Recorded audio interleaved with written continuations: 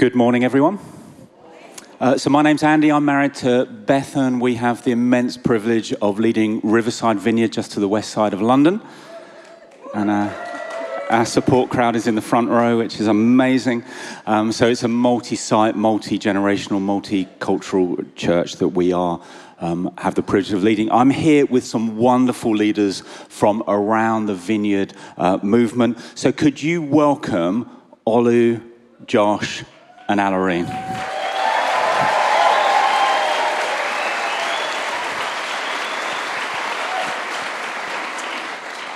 So we'll get on to talking about your leadership journeys in a moment, but it would be wonderful if you could just introduce yourself and say something about family and background. So, Josh, why don't you kick us off?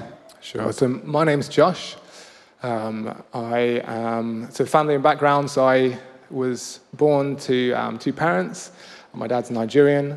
My mum's white. I don't know much more about them because I was adopted. I was fostered at birth, and so I was labelled as a hard-to-place black baby. And an amazing family who'd been praying for a young baby to be added to their family answered an advert for babies who are described in that way. And they brought me into their family. They're both white, and they went to Kenya. They taught in a Bible college in Kenya, and that's where I grew up. And so that's the early part of my life. It was strange, though, because I grew up in an African country, in Kenya. And I experienced white privilege. Both my parents were white. I went to a private school. I had opportunities that people like me didn't have. In fact, I was looked at as a white boy, an umzungu. And so then we moved to the UK. I carried on with education. I went to university and studied physiotherapy and had a whole number of opportunities linked to that in terms of with research and physiotherapy and so on. But I'd moved to a country where overnight, the country I lived in looked at me as a different color. I was looked at as a white. When I was in Kenya, I was looked at as a black when I came to the UK. And in the UK, I experienced some of the oppression that many of those who I looked at and seen as black experienced. So that's a little bit about me. Josh, thank you. What about you, Olu? Hi, guys. Apologies if I seem nervous. I'm very used to singing in front of people, not speaking, so it's not really my thing, but yeah, I'm here. So my name's Olu. I was actually born in Liverpool, so I used to be a bit of a Scouser and sound a bit like that. Yep. And but yeah, and then we moved to Oxford, so that's a connection with Josh. And I grew up there. I then went to university in Manchester, met the Lord in my early 20s, and now I live with my wife in London. So I oversee worship at a church in East London called Highway Vineyard. I think they were at the earlier conference, so that's the reason why there's no woo! Yeah, exactly. And yeah, so I lead at Highway, I oversee worship. I took over the worship team during probably one of the most chaotic times in modern history, which was in the middle of coronavirus, and things have been very interesting, challenging, but good. And then through relationship with Harmony and Jimmy Cook, who head up worship, I got involved more in the Vineyard worship side of things and had the great opportunity to do the vocals on a song called Prayer of Consecration, which came out last year. And some of you might have seen me at the pre-recorded national gathering we did last year as well. So, Olu, thank you. Alarine, how about you? Hi. My parents were born in Barbados, and they came over as part of the late Windrush generation. So there was a call from the UK to call people from the colonies to basically come and do the work that nobody else wants to do. My father was a cooper and a carpenter and joiner, but he came and worked for London Transport at Fulwell Bus Garage and was a bus conductor. They weren't going to stay for long, but here we are. So I was born. I was born here. We were in a part of southwest London which was very, very white. So there were probably a handful of black people. I went to a school where there were 2 or 3. I went to a uni where in my course I think I was the only person. So I've always been one of one or two or three. So not living in that world, and really have experienced sometimes being a little bit unique, a bit, not seen as a threat, but a bit curious, but carry all that weight of being not white. So if we can then think about your journeys towards leadership and the things you're involved with now and how the Lord has called you to where you are serving right now. So Anarine, what's that journey been like for you? Well, it's really interesting because I didn't really see myself as a leader, but when we were having our pre-chat, I realised I've actually led quite a few things, both at work professionally, but also within the church. I was a prefect and a deputy head girl, and at work I'd led teams and still do lead teams. I guess when I came to Riverside, I kind of just, Rick and Lulu just asked me to do stuff. And I said, yes, I'll do it. And then they asked me to do a few more things, and I did a few more things. I led small groups. I sang in the worship team. I did refreshments. I was a cluster leader. I'm now a service pastor. So I guess my journey has been sort of a journey of saying yes and growing into leadership. Wonderful. Josh, what about you? So I hinted a little bit at the journey I've had and the opportunities I've had. I've also had opportunities in sport. So from a young age I was fast. So they put me as a captain of the rugby team. And they realized I wasn't that great a captain, so they made someone else. But I carried on being fast. And then played here in Nottingham for the local rugby club.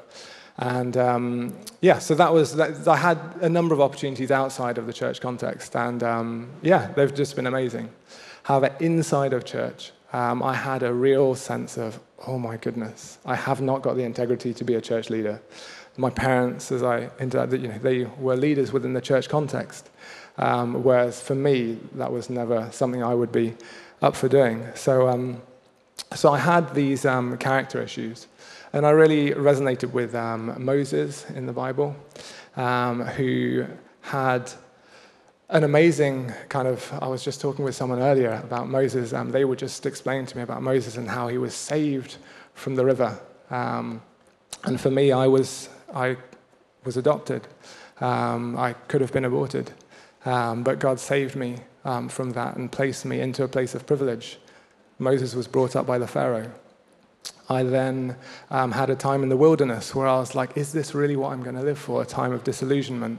And then a time where God called me back and said, no, I have given you a voice and I want you to be a leader in the areas that you want me to lead. And so it's been ironic in some ways because I thought I then said yes to God for that. And then there was a period of a long time where actually not much changed on the outside, but God was doing a lot of work on the inside in that time. Amazing. Thank you. Olu, what about you? What's your journey towards leadership been like? I guess it was similar to Anarine, kind of saying yes to opportunities. I think originally in my worship team, I was just a musician, and I found myself kind of imparting things to other people within the team. And then I was leading worship, was kind of encouraging people, kind of bringing people along on the journey. And it's been really good. It's been challenging, obviously, and especially when you're a younger guy and there's quite a few older people in the team trying to bring people on side and do it in a tactful way. Yeah, but it's been really good, and I think it's just been a road of just trying to steward as well as possible the opportunities that God keeps putting in my hands. So, yeah. And for each of you, as you look back, are there like a key moment or key moments that you thought that was quite catalytic in your journey? Are there things you can sort of put your finger on at all? So a key moment for me, well, I was thinking of a couple. There was one where I'd visited a church and I hadn't really been going to church. It was the first time I turned up at this church. It was, I should say it's Talbot Street, which is now Heart Church up the road. And there was a pastor there called Malcolm who sometimes gives prophetic words. And he said, I don't normally do this, because he was giving all these encouraging prophetic words, which he does normally do. But he then said, I don't normally do this. And he spotted you. I don't know if you were here earlier, but there were some people picked out. It was that kind of moment for me. So I was nervous but excited as to what he might say. But he said, you need to stand up and you need to take off your shackles, dust yourself off, get off the cobwebs and follow Jesus. And it was a real rebuke, but it was right. And I knew that it was right because I knew all about Jesus in my heart, but the way I was living and the way I was treating others, I played rugby, I'd got involved in drinking, and when I drank too much, I did not treat women as I should have done. And I knew in my heart that was wrong, and I would come to church just feeling rubbish. But from that moment, that was a key moment where I was like, Lord, whatever it is, whatever the lifestyle costs or whatever, I am going to follow you. So that was one moment. The other moment was I hinted at God doing this internal work. So in 2016, after a period of probably about 7 or 8 years where Katie and I'm married to Katie, we'd wondered, is God going to take us on a joint thing together? We'd seen a number of friends plant churches in different areas from here, Trent Vineyard, where we'd been at church. And we'd served in the same area for a little while. And was just wondering, is there something that's in the pipeline? Nothing seemed to happen. Doors kept on closing. It seemed to be like there was this opportunity. No, not that one. So we went, and that was the reason why I ended up looking at church planting, because otherwise I never would have done.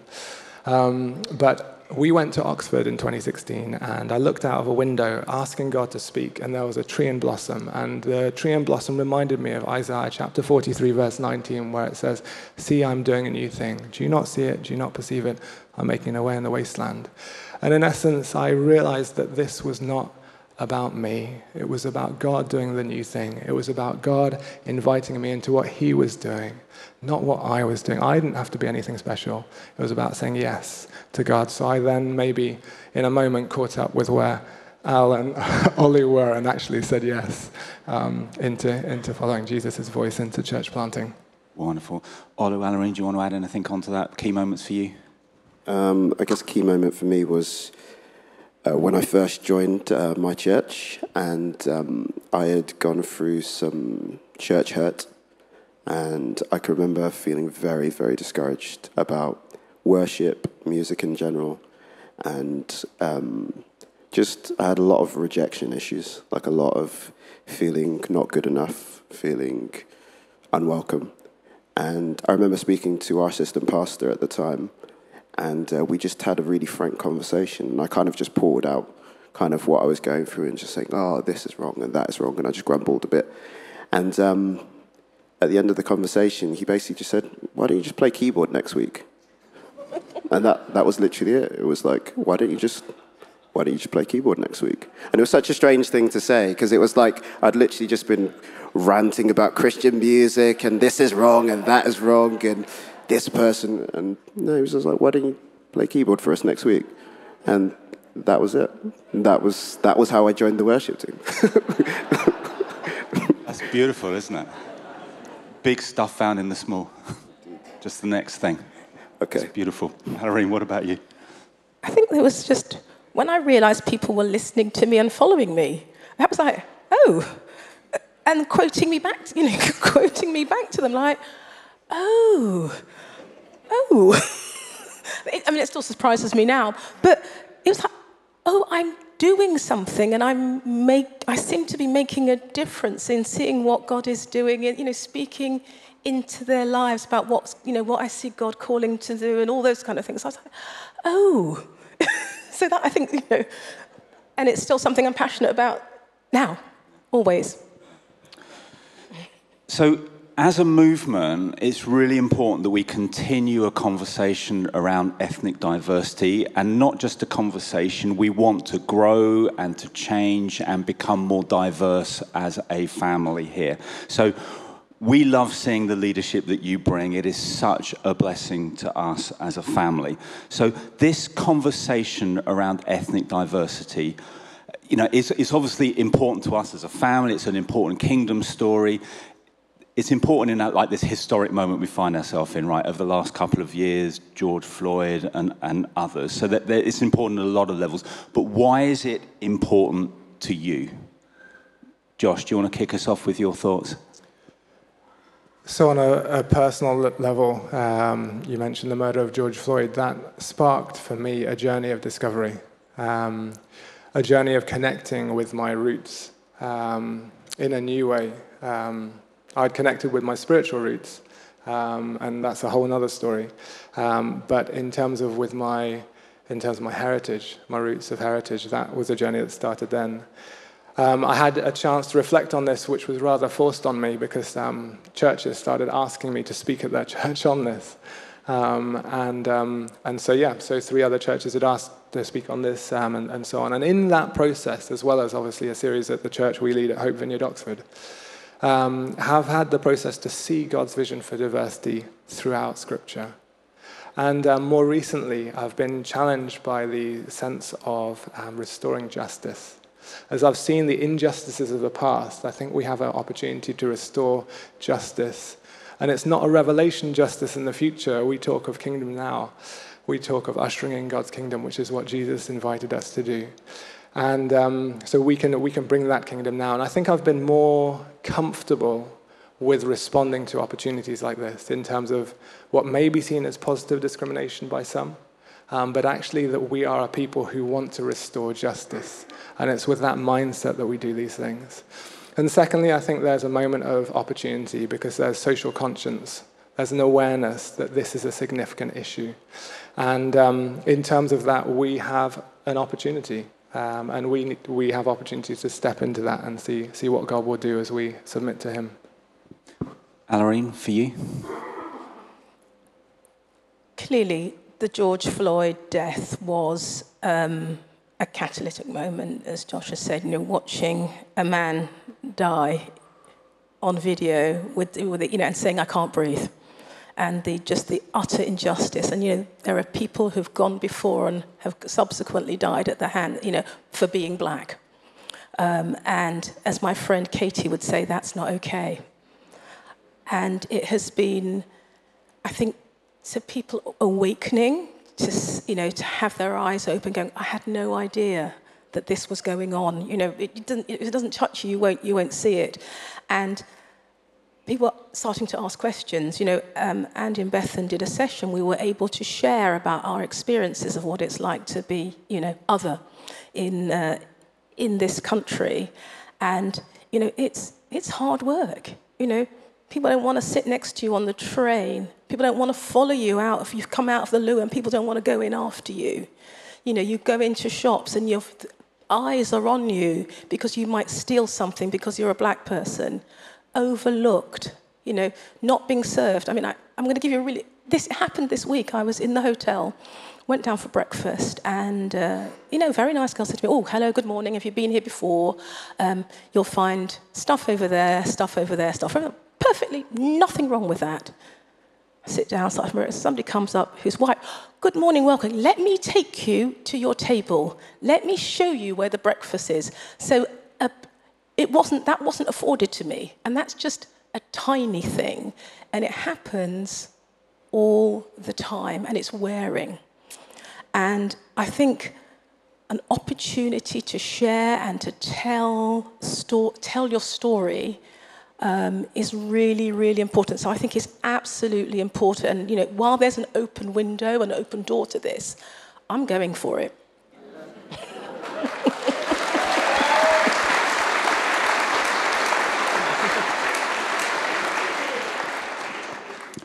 Olu, how about you? Okay. So I'm going to start a little bit abstract, and then I'll loop around to where we are. I'm a Christian music nerd a little bit, as you probably expect, because I'm a worship leader.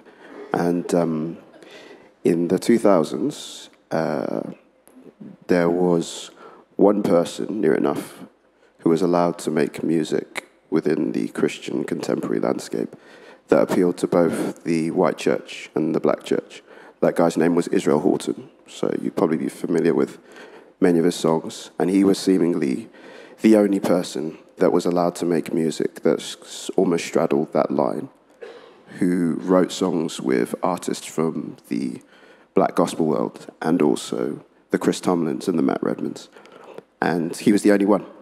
I was chatting to Steve Nicholson earlier this week, and that archetype of being the only person that made that music, he wasn't the creator of it. Before him, there was another guy called Andre Crouch, and after that, there was a guy called Ron Canoli.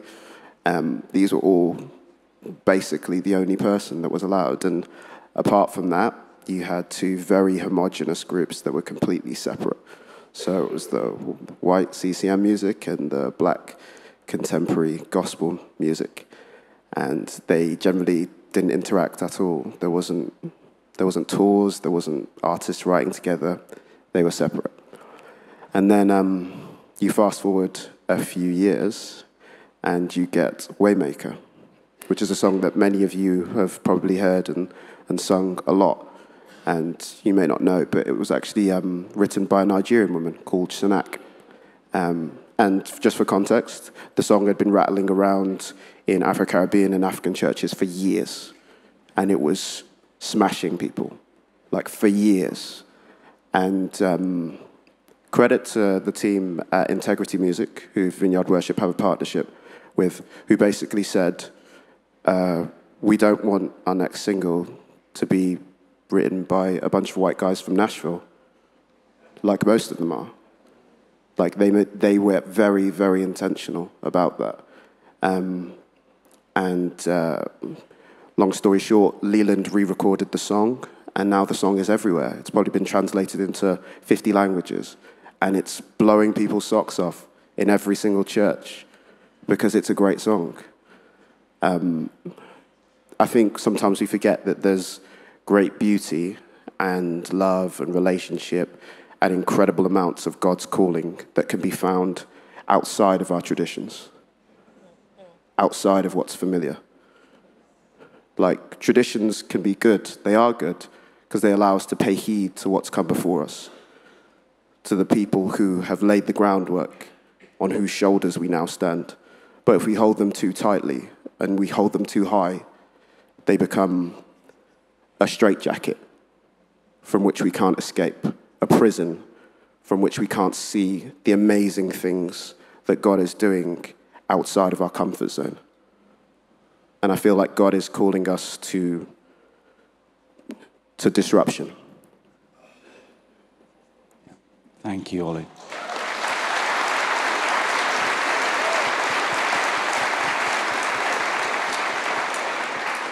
So, Ola, you shared with me a few days ago just some of the, so what you'd found, like working with the guys of Vineyard Worship and how that had been, I think, a blessing to you. So do you just want to share that briefly? Yeah, I mean, funny thing is that, so my first connection with Vineyard Worship was through a few emails between me and Harmony. And then I met with Jimmy one day. We went to a pub just outside of Victoria Station. And the conversation, we were just having a conversation, and then he started talking about the VNG from last year. So we have an idea, and we're going to be pre-recording this thing. And I had a feeling he was going to ask me to be involved. And it took him about 10 minutes to get to the point of actually asking me. But it seemed like a lifetime. It seemed like forever. And he was like, oh, and this detail and that detail. It's like, Jimmy, just get to the point. And as soon as he said, I was like, yes, I'm in.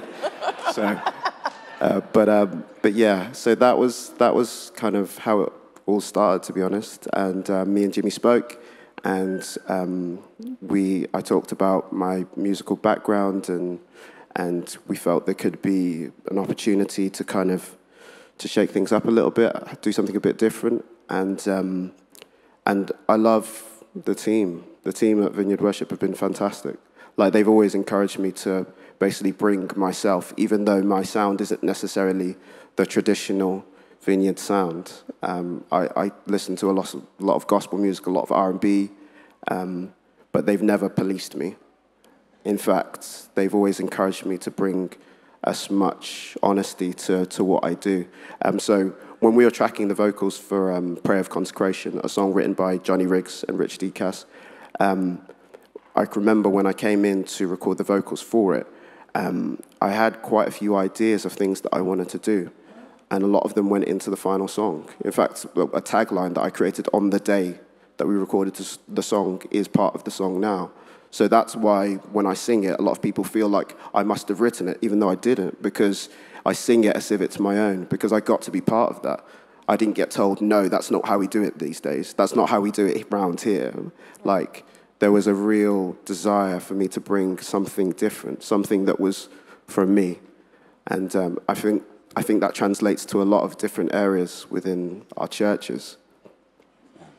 Olu, thank you. So, thinking about ethnic diversity and your own leadership journeys, what are some of the maybe barriers or challenges, both internal and external, that you've faced, that you've come across? So, Josh, do you want to kick us off? There are definitely internal barriers. I'm just picking up a microphone. That's an internal barrier. When you've got colour in your skin, we've spoken about this before. People give you a microphone and they expect you to speak on behalf of black people. How can I do that? You know, what is my identity is a question that we may have in the first place. When you go to your home, I was talking to a friend who visited the country of their birth, and they were called the Englishman, yet they were black, and had grown up in a society where he was definitely not an Englishman. So it's difficult internally to work out, well, what do I have to say? But I think there's just a sense of, well, if God gives you an opportunity, use it. And it's as simple as that. Externally, one of the things that I was made aware of recently is the external barriers of being in a culture where some of us think that we have it sorted.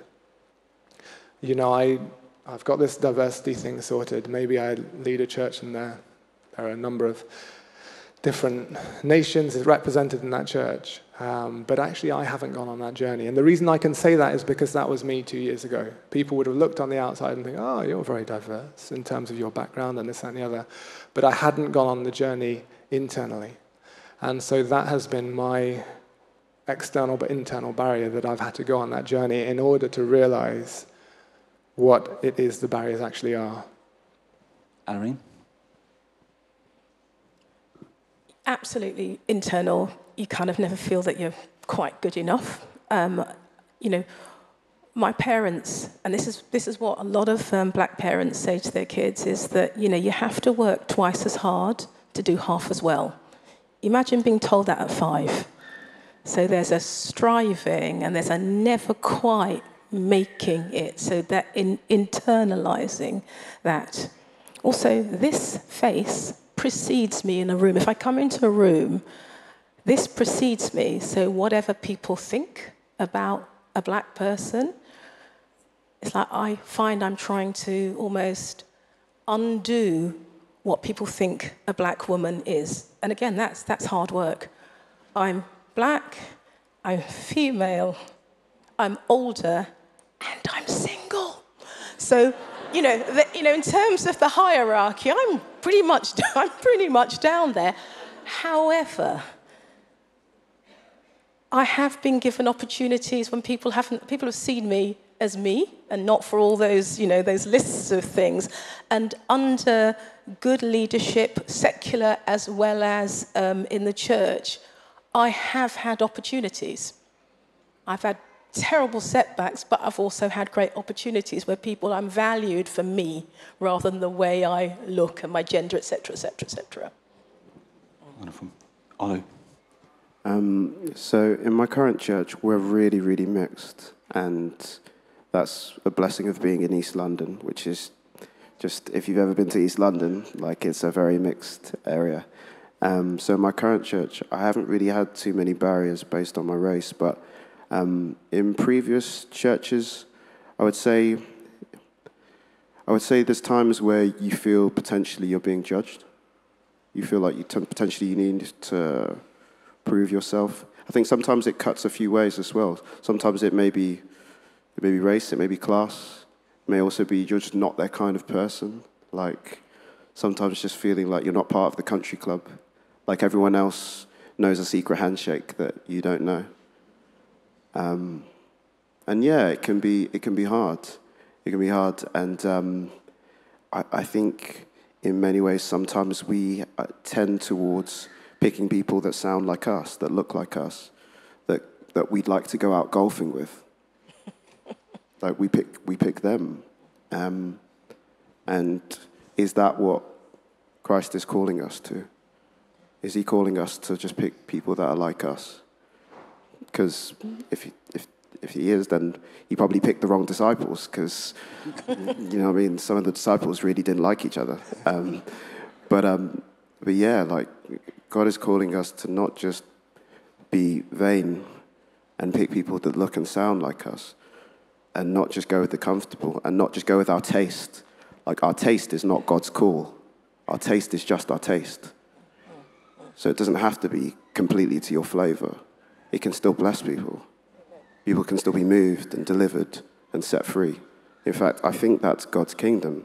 That is really it. It's a bunch of people that look different, sound different, from different places, would not get along in any other context, standing together, serving him, loving the world, building community. Yeah, that's good. That's good.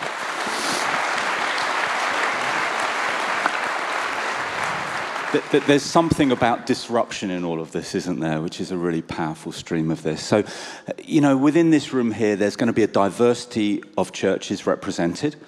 Some will be in 99+% white areas and serving communities that are reflective of that, 99+% white, but most are not in those kind of areas.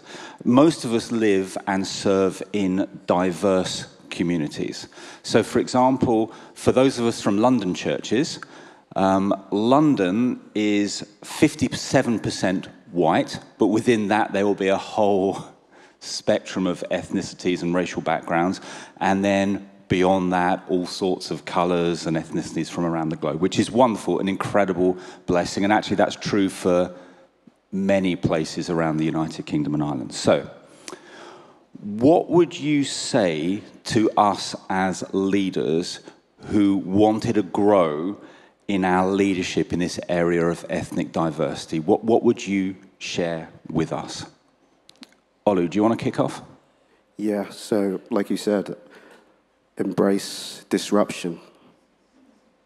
Like that's the word that we felt throughout a lot of this conversation. It's disruption. It's the unfamiliar, oh, I'm not sure about this. This doesn't feel like how it used to feel. Because in that, God can do amazing things. We can't just write it off because it doesn't look like how it always looked. Secondly, I would say stop picking people that are just like you. Or stop only picking people that are just like you. Because that's not what we're called to. That's not it. And then other than that, your taste is not God's call. Like, it's not. God will call people that you wouldn't pick. So be ready for that. Be open to that. Olu, thank you. Josh? I hinted at this a moment ago, I realised, but that journey of self-awareness is so important. After doing this interview on Monday, someone came up to me and said, I'd love you to speak at our church. And in my spirit, there was something that wasn't quite right. And so I had that tactic, which is always good, pray and delay. I said, I'll speak to you on Wednesday. Let's pray together. And I was just like, I just want to find out a little bit more as to where this has come from. So in the conversation on Wednesday, it was clear that actually they had such an amazing heart, but they hadn't gone on a journey themselves with the people that they lead, that they hadn't had dialogue to find out what are the barriers to people stepping into leadership from different communities. And so I said, I'd love to speak when I've heard that conversation has happened. And I think this isn't something that you can delegate to someone else. It's not something you can say to someone else, can you come and fix this problem for me? You can't look at the individuals who are different from you and say, actually, it's their fault, they need to step into something, when actually the problem is around us within the church that we might be in. And so this is something you have to do yourself. You can't delegate it. You need to. There's no shortcut. You have to go there yourself. So my advice is, if you want to see this, go on that journey. Alarin? What he said. Can I just say that this came from Alarin's context in the Zoom conversations where you have to go to places you are uncomfortable. I loved what you said. Can you share a little of that? Yeah. Self-awareness, educate, read, squirm, engage with those television programs. You go, that's not for me. We'll learn. We're all on this journey. So I'd say you need to be uncomfortable, but be comfortable with that. This is not easy. This is 300 years, 400, 500 years of people just, if you're one color, you're great. If you're another color, you're not. So this takes some unpicking. It's systemic. The other thing I would say is, when you're use the eyes of the Spirit when you're looking at people. You're looking at your leaders, who you want to have on your teams. Don't go through your own prism. It won't work. It has to be through the eyes of the Spirit. And I did a reference. I said, there are other stereotypes available. So let's, when you're looking at diverse people, black, it's like, we don't all sing, we don't all run fast, although I did both of those things. We're not just there for the grunt work. Black people have not been put on this earth to entertain white people and to do the hard work. There are more things. There are more things that all people can do. People who look like us, we're the global majority. I mean, just popping it out there. So, please, eyes of the Spirit. It's the only way we're going to do this is with the help of the Holy Spirit, His guidance. It's the only thing. We know that. We are people of the Spirit, aren't we? And this is the same thing. We need the eyes of the Holy Spirit to go, who should be doing that? Who should be leading that? I think it's this person, Lord, but who should be leading this ministry? Please engage with the Holy Spirit. Wonderful.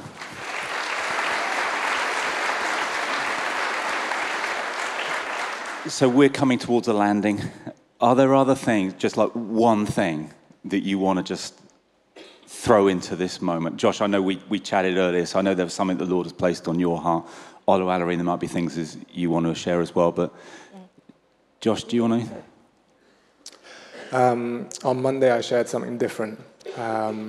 But as I was praying, I just felt God just prompting me to highlight one thing that seems to have been a theme in the last few days. On Tuesday morning, I was at a Zoom prayer meeting. I don't know if you're familiar with those. But I was the only person there. And it's not the first time that's happened this month in a church context. And I was sad.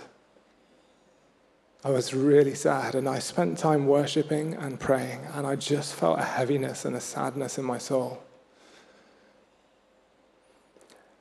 And I think in terms of that time, I was just wondering, what is it? What is it that calls us not to fall on our knees and pray? And I was just reflecting on the culture that we live in. Some of us aren't that desperate. I had a Swahili teacher growing up in Kenya. He was called Kelekele Mushigiro. Great name. He would say, Master Joshua, come here. Kuja hapa. He'd say, pole, pole, pole, pole, which means slowly by slowly. And then he'd say, be aware, there are snakes in the grass. Snakes in the grass. I play sport. I love going out on the pitch. But if you're on the pitch and you have snakes in the grass that bite at your heels, that take you down, you'd be wondering what's going on.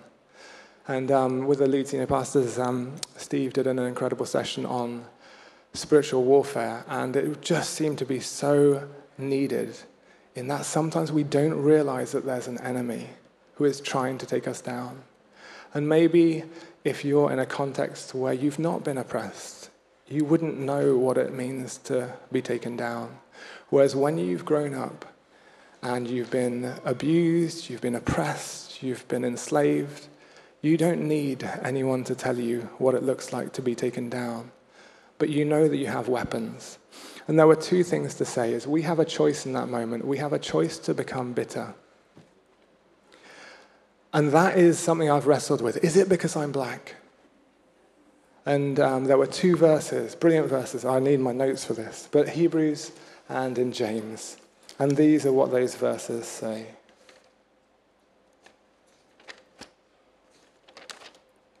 Hebrews 12:15. See to it that no bitter root grows up in you that grows to trouble many. James 3:14-16. Bitter envy and selfish ambition. And Steve was saying it's demonic. It leads to evil practice. And so we need to realize, yes, there may be oppression, but let it not lead to bitterness. The second thing to say is that when we have oppression, we've also been given the armor of God, and we've got prayer. And so when I was just in that moment, I was like, maybe that's it. Maybe we don't realize we're in a battle.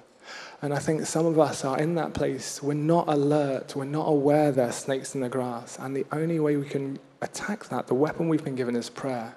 And we were talking about the Nigerians in the church who pray. I used to grow up to the sound of all-night prayer meetings that were the loudest meetings you could have because everyone prays at once. It's not none of this, your turn, my turn. You shout at the wall and you're praying. It's just an amazing place to, and you see what's happening there, you know. So I think prayer, and also don't let bitterness come into your heart.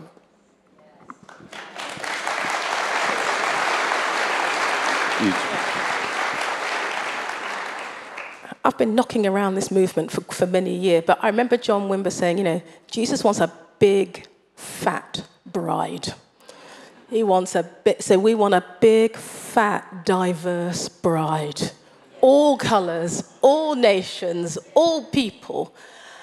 But it will be contested for, so we have to work at this. It's not going to happen just by going, oh, it's not a great idea, let's do a program. It is the work of the Spirit, and we have to, sorry, I didn't mean to, I wasn't, sorry, I didn't mean to hector, that was not what I meant, but we have to contend for this, to get that big, fat, beautiful bride that Jesus wants.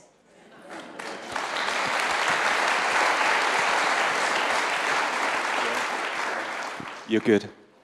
Wonderful. So, my friends here have been very vulnerable with us today, and that I think they have shared with incredible grace and kindness and wisdom and compassion, and they have been vulnerable because this, you know, this is very deep for them, and they have very graciously shared with us. So I would like to ask all of us to say a massive thank you to them.